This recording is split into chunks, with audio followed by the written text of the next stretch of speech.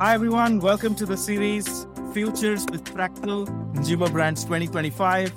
I'm Sagar Shah, client partner Fractal. Very excited to be here with you. We have been running these episodes of the podcast based on what we have learned from our interdisciplinary study. And today is a very special episode on the roadmap and risks for boards and C-suite. What keeps them up at night and how do we help them? And with me, I'm honored to have Deb and Greta, the president of P&G for 15 years out of her 30-year stint there. She's also an independent director on 4 public boards today. She also had an appointment with the State Department through the APAC Business Council, which she chaired in 2011. And luckily, she's also an advisor to Fractal today. So hi, Deb. Welcome to the podcast.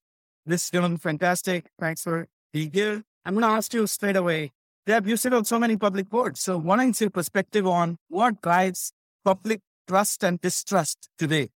Well, I think, public trust is rooted in accountability, transparency, and companies doing what is in the best interest of consumers.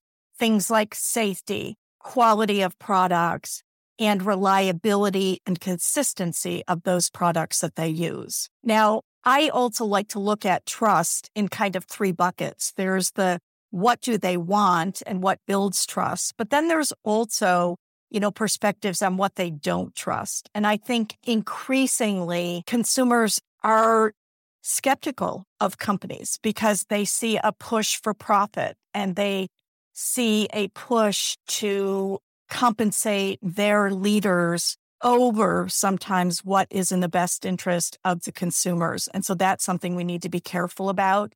I think they are losing trust in social media as more and more of social media has a paid component. And so consumers are not as comfortable anymore relying on the objectivity of that. And then I think the metaverse and the potential liabilities and privacy concerns related to that is also of concern. When you look at what drives consumer behavior in today's world versus previous worlds or previous times, things that they really trust are word of mouth from family and friends. For the most part, they do trust medical professionals, and for some, but sadly not all, they trust science. So that's kind of how I think about trust today. Very wise words. Thank you for sharing, Deb. I have the pleasure to speak with Pranay Agrawal, the CEO of Fractal.ai, and Deepita Chakrabarti, the Chief Practice Officer, CPG. Pranay, I want to start with you first. From your cross-industry experience, what are the trends 10 years from now that we need to be prepared for? The number one is the rise of the digital native. We have been speaking of digital transformation, and the world has changed completely in the last 15 years. And there is an entire generation of people that don't know how to use print as an example.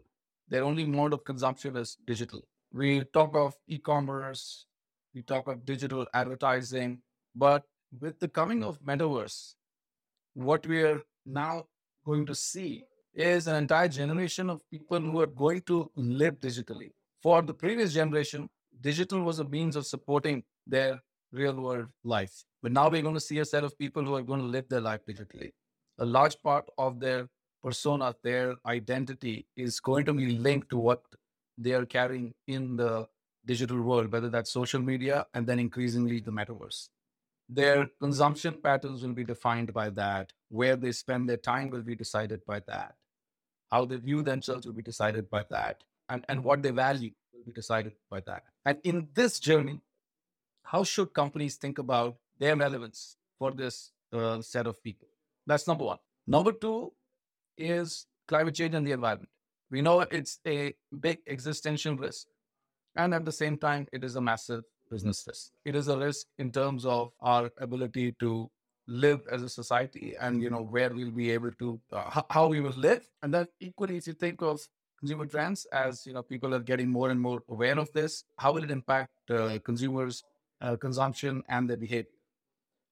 What will companies have to do to protect their supply lines, to protect their, overall business? And what will they have to do to just play their part in saving the planet? And that's going to dramatically define business. And number three, which is maybe a little bit more than 10 years out, is this whole demographic shift that we are seeing, that the global population is going to decline. It is already declining in most parts of Europe. The decline has started in China, though it is not yet widely publicized. And the US is maintaining or was maintaining due to immigration, but I think US is also set to start declining. And in this world of declining population, where you're going to have more older people, fewer babies, again, who are going to be the consumers? What is going to be relevant? What are we going to produce for them? So I think these are some of the big trends that all companies need to think about with a 10 to 20-year perspective. Fantastic. Thanks, Pranay. That was so unique. We don't think so macro at times, right? We don't think of 20, 30, 35, 40. Population decline is probably one of the insights which I didn't believe in. Elon Musk keeps saying that, but I don't believe in it. But it's interesting to know how it will affect business. I'll jump to the next question. I think one for Deepida now. So Deepida, in your experience with Fortune 100 consumer brands, what would be your advice to them? So in our experience, as we work with the industry today, as we think with the industry for tomorrow, one thing I think everybody talks about is that change is a constant, right? The consumer goods industry of today is going to be very different 10 years from now and is so different from 10 years ago, right? Like Pranay was just saying, the factors that will define consumer goods in 10 years are going to be very different because the people are going to be different, right? And all the factors that Pranay talked about are very relevant as we think about, as an organization, it's a consumer goods company, right? How do we understand the meaning of all the big initiatives in the organization? And how do we understand it through those specific lenses? What do they mean for the consumer? Are they meaningful for the future consumer? Are they meaningful to the planet? Are they ethically responsible? Are they creating value for the organization and the larger ecosystem? So I would say the first change is to look at every initiative and not just think about sales or profits, but really through this new scorecard, which looks at meaning through various lenses, right? The second thing is, as we look at our consumer changing, they're really living digitally, just like Pranay said, how do we expand our horizons beyond our immediate category context, right? Almost let go of some of them and get to a much more holistic understanding of the consumer. Where are they consuming content? What do they really care for? And most importantly, are there anomalies between what their aspirations are and what their behavior is? And I truly believe that the next set of innovation opportunities will be rooted in these anomalies. For example, lots of people now care, they're outdoor enthusiasts. They care much about the planet, and often, these two are in coincidence. How do we create an entire line of products that are targeted towards these outdoor enthusiasts who also care very much for the planet? For example, a fully compostable product line, right? So really thinking about innovation in those broader contexts.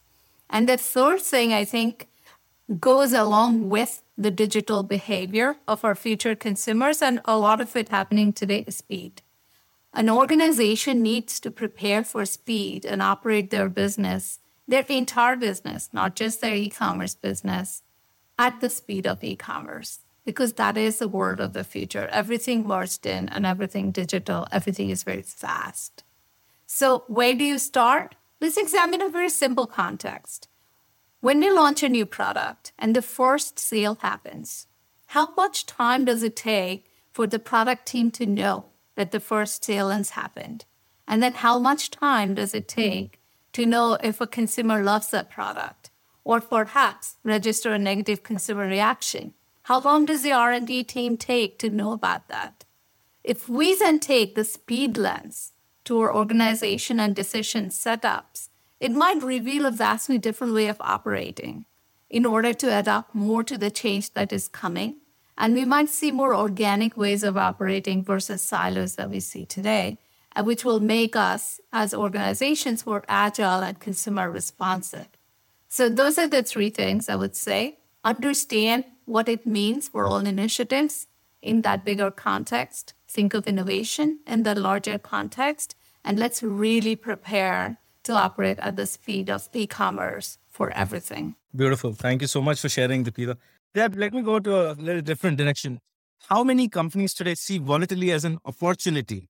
Well, I think there's probably a mix, as with all things. Some companies see volatility as an opportunity. Other people see volatility as a source of concern and worry for the company. And, I guess I would step back, and after having led Asia for the better part of 7 years, living in Singapore, I became really familiar with the Chinese word for crisis. And I find that the rooting of that word, which is actually 2 Chinese characters, one character signifying danger and the other character signifying opportunity. And I think it's a lovely way to think about opportunity is crises, volatility, uncertainty can be a huge opportunity for people to rethink their business model, maybe even rethink their target audience in order to capitalize on those things that are creating uncertainty or volatility in the business environment. When we look at the balance of 2022 and on into 2023, we're going to see a lot of headwinds that are going to be problematic and may create issues for businesses going forward. So what are we really looking at? We're looking at a worsening macroeconomic environment, and we're also looking at an unstable and uncertain geopolitical outlook. And so that's going to create a lot of headwinds that companies are going to have to deal with, including continued inflationary environment and higher borrowing costs. There's going to be declining consumer confidence, which is going to lead to softening consumer demand. There's going to be shifts in consumer spending to essentials like food, beverages, and healthcare, and away from many of the discretionary spends. We can expect post-COVID increases in travel and hospitality as business gets back to work, but we're also going to see a slowdown in home buying and the COVID home improvements that we saw while people were quarantined. I would expect that we're going to see continued supply disruptions from lingering COVID disruptions and the ongoing Russia-Ukraine conflict. And all of this is going to lead companies to start to think about cutting back on non-essential spending, and that severity might cut into the meat of some of their programs. So people who provide services, people who provide raw materials, people who provide products to big corporations are also going to see their business negatively affected. And then a little bit to the positive, we're going to see continued digitization of all things, but not likely at the same rate that we saw through COVID. There's some estimates out there that in the 2 years of sort of serious COVID quarantine, we saw 2 decades of progress on all things digital. I don't think it's going to keep up necessarily with that pace, but I think we are going to see increasing digitization. So that really leads us to what can you do to build your business in the midst of these tough macroeconomic situations? And I guess for me, there's 3 fundamental things that companies and leaders in business should be thinking about.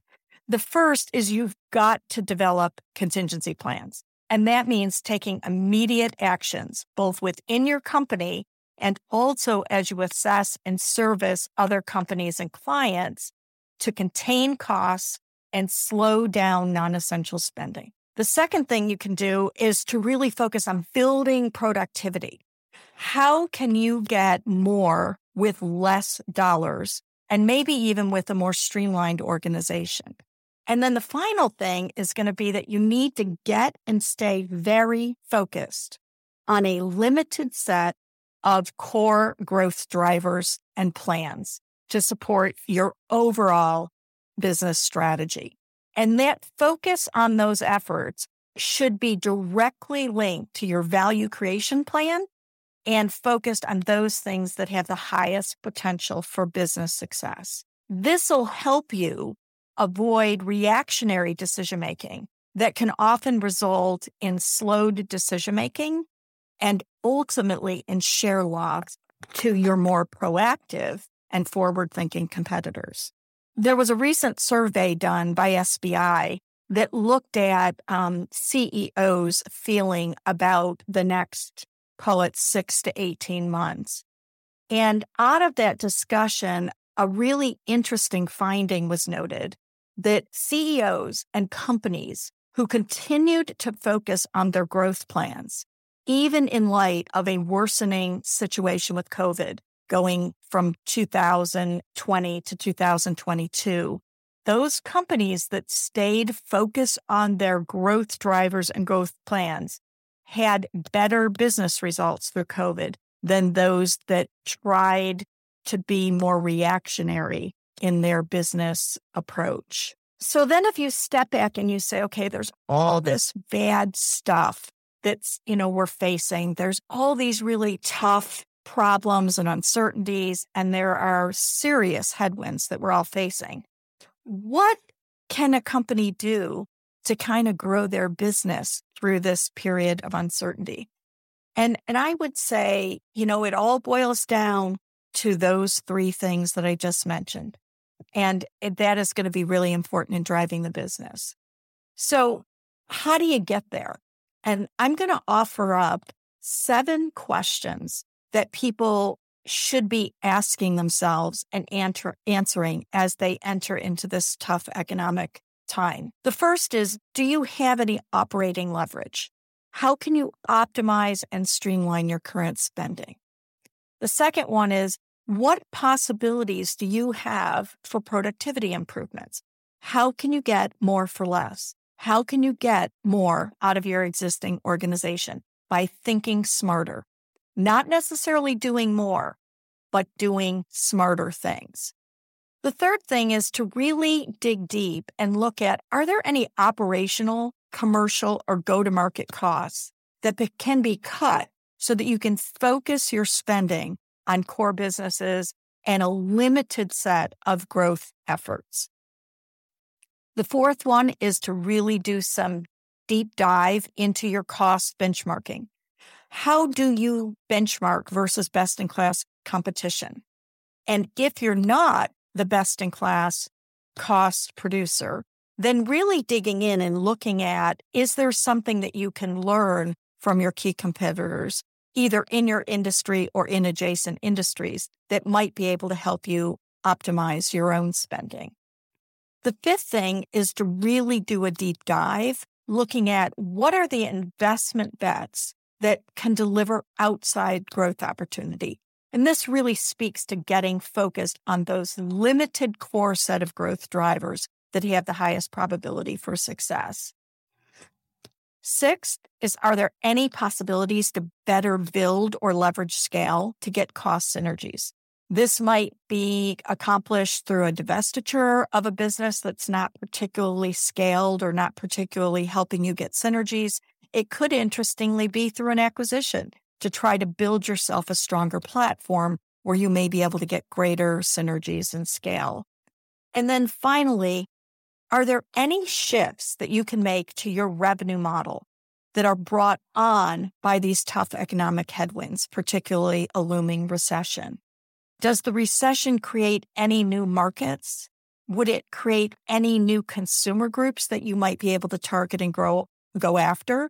Or are there any new adjacent products or services that might be important as businesses try to traverse this uncertain and volatile environment?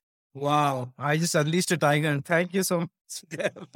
The last question for today. So Deb, how will we differentiate the winners? I really think the winners in business going forward are those that are able to work with this duality of cost containment and productivity enhancements to meet the short-term pressures on the business, while still at the same time focusing on a limited number of those growth strategies that are going to drive the business to greatness over the long haul. So anytime you're in a tough macroeconomic environment, what you typically find is companies do one of those two things, and both cause problems. So some people will really get into the cost containment part of the equation, and they'll be cost saving and really focused on delivering the short-term business results. But I promise you that they will be foregoing and missing big opportunities for growth. And if my 30 years in business have taught me anything, it's that you can't cost save your way to greatness. So, and then there's going to be another group of people that are going to be so focused on the long term that they're not going to be as sensitive to short-term delivery. And that isn't going to be good either, because if you're not at least paying some attention and trying to sharpen the saw, so to speak, on the short term, you're not going to have a long term to deal with.